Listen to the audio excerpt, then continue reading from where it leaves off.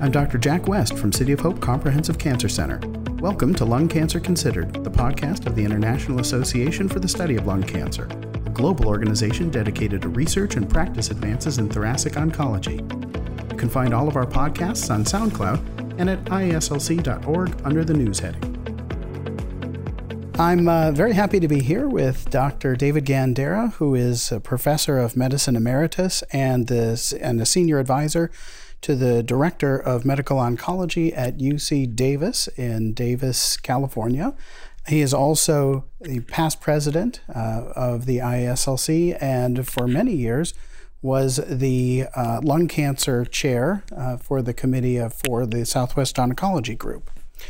Now, you've been involved with many aspects of thoracic oncology over the last several decades, but most recently you've been working a lot on blood-based testing. So can you start just by talking about where you see blood-based testing now for molecular interrogation and where you think it's going to be in 2 or 3 or 5 years? Okay, well, thanks, Jack. I think maybe in order to respond to that, I should give you my perspective about where we are. Mm-hmm. And the reason I say that is it's my position that there has never been any area of oncology where there have been so many advances in such a short period of time that have really revolutionized the field.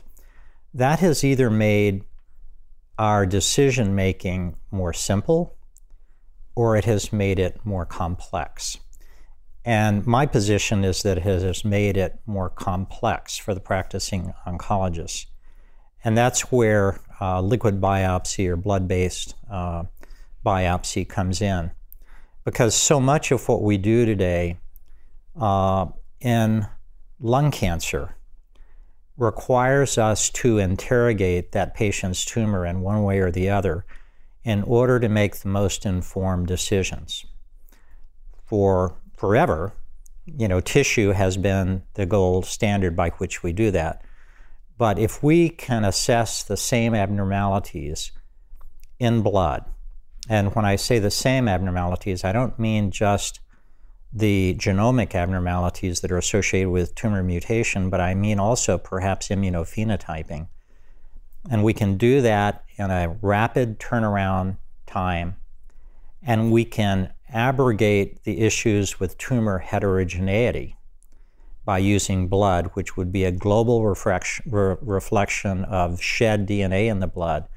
Then we will have revolutionized our therapeutic decision-making.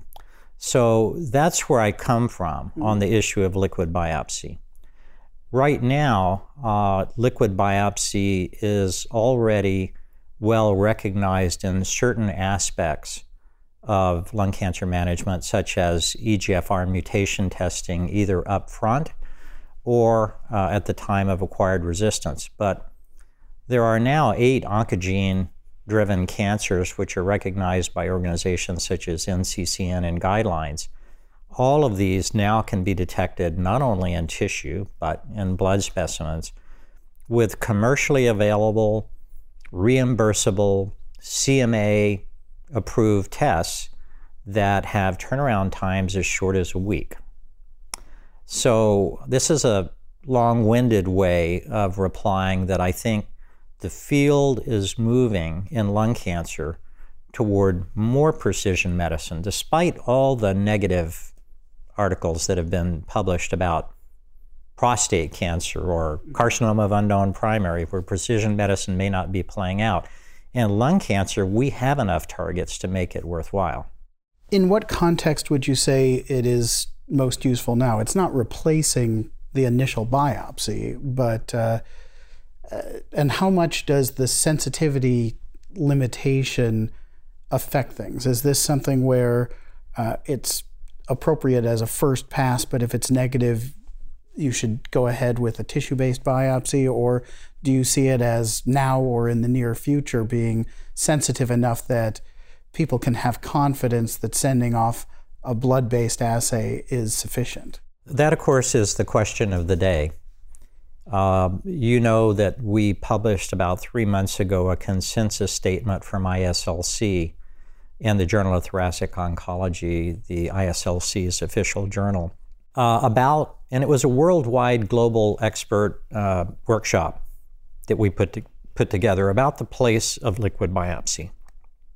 And I'm in agreement with the algorithms that we developed for that, which say in a first-line setting, of course, you need to establish a diagnosis of cancer. You need still histology because we have drugs that are contraindicated. And of course, you need, even in some cases, you could make a case for squamous cell lung cancer, you need to assess the genomics. So in order to do that, you do need a tissue biopsy. It has been the standard for many years that even small fine needle biopsies are sufficient for lung cancer because all you needed to figure out if it was small cell or non-small cell. We're long past that. In this consensus statement, the algorithm says for first-line therapy that you would only use liquid biopsy as your test when the tissue was either unavailable or it was not sufficient. For oncogene-driven cancers at the time of acquired resistance, on the other hand, the algorithm, and it's not just our consensus statement, but from other authors as well, is that it's a plasma-first approach. And the reason for that is that false positives for the oncogenes are extraordinarily rare. False negatives occur because that patient may not have a tumor that is shedding sufficient DNA. So that being said, let's say you're looking for T790M in a patient who has been on a first-generation EGFR TKI and has now progressed. And if the plasma says, yes, there is T790M, then I don't think there are many people who are working in the field of lung cancer who would say you should not act on that. On the other hand, if it's negative, then you would need to go to a biopsy or perhaps have a second draw. Because again, shed DNA reflects what's going on at the moment. I'll just give you a quick example. I have some patients who are on an EGFR inhibitor and they've clinically responded, maybe their scan's even better. And they come to me with a report of a liquid biopsy, and they say, look, this thing didn't even detect my exon 19 deletion. I say, you know, that's fantastic. That means your therapy has eliminated it from the plasma.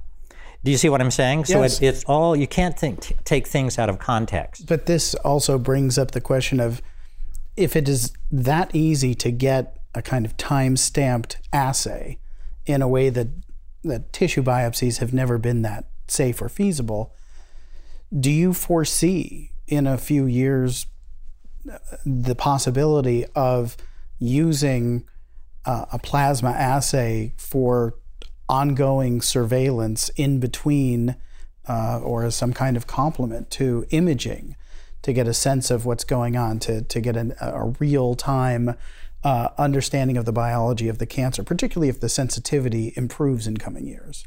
I do think that's the case. I would like to come back to the issue of sensitivity because it is a perception that liquid biopsy, almost regardless of the technology, is less sensitive. And actually, that's not true. And with many of the current technologies, it's more sensitive than tissue. You have to realize how far we've come since the initial guidelines for testing from ISLC, CAP-AMP, ESMO, NCCN were developed in 2013. The ISLC guidelines said if you're testing for EGFR mutation, whether it's in tissue or blood, you need a test that is accurate at the 25% sensitivity level. Well, now people would laugh at that. And in fact, people would laugh if you said your test was sensitive at the 5% or even 1%. In liquid biopsy, it's also not commonly understood by oncologists that when a percentage comes out of a test like that, And it says that there's a variant allele frequency of 0.5%.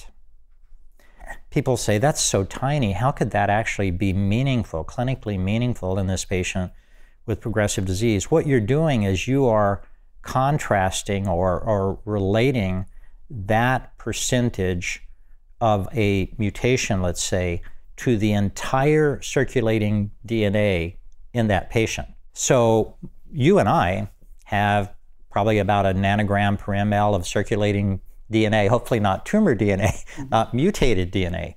But what I'm saying is we all have circulating DNA in our blood. And so even these small amounts have been shown over and over now, whether it's an ALK-related cancer, EGFR-related cancer, MET, that you can act on them if it's positive. Now, there has been some debate in the literature about, well, what about these bizarre, these markers of clonal hematopoiesis, and could they obscure things? Well, none of those things are actionable. None of those things are going to interfere with your interpretation of an oncogene, and the newest technologies in 2019 filter all those out. One of the major things that you've been presenting on recently has been blood-based assays for tumor mutational burden. So can you speak to where you see things now what is the role of TMB today?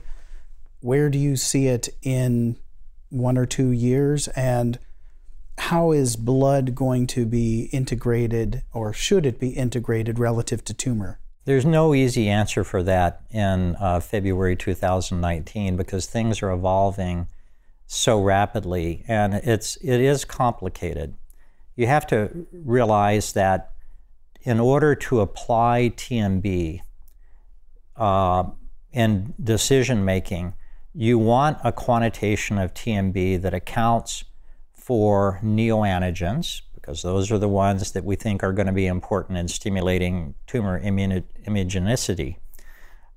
And it has to do it in a way that is comparable to what we would consider a standard of care in a research setting, such as whole exome sequencing. Most people don't know that we now have commercially available tests both in tissue and in blood, where there is very good correlation not only with whole exome sequencing, but with what we would call neoantigen load, where you subtract out those mutations, those abnormalities which are felt to be the most stimulatory. And in fact, in Nature last year, and I presented these data at ASCO last year, there are very good data, not in lung cancer, but in bladder cancer. There are data in lung cancer, but it's not as many patients, that show that even tests such as a FoundationOne test in tissue, or now some of the blood-based tests, correlate very well with whole exome sequencing and with neoantigen load. And that if you look at response rate predicted by one of these tests of TMB versus whole exome sequencing or neoantigen load, it is equally effective in predicting response. Do you foresee one of the bigger advantages of blood-based testing being the lower burden to getting biopsies and sending them off in the community? Because I mean, one of the challenges that I see is a growing gulf between what is available in a bigger tertiary care center and what's available in the smaller community-based centers. It starts with the ability to have enough tissue to do the testing, or the time it takes to get it sent out and come back. I think that point is very well taken. And to me, having commercially available next-generation sequencing tests, which are specific and sensitive, levels the playing field between the community oncologist and the academic oncologist. In other words, for several years, academic centers had their own next-generation sequencing panels. They also did PCR. They could turn around EGFR mutation in 48 hours. And the community oncologists, by and large, couldn't do that.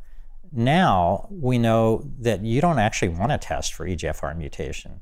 You want to test for all the treatable oncogenes, If you only test for EGFR mutation, you're only delaying things for your patient unless you hit a home run and you find it.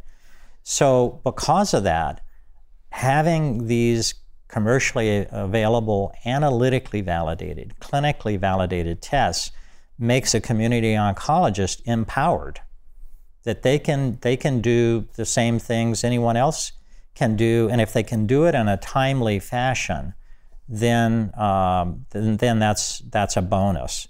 I just want to return to the TMB issue, because right now I think there's some misunderstandings. Number one is, if you have TMB, just like PD-L1, what's an important level?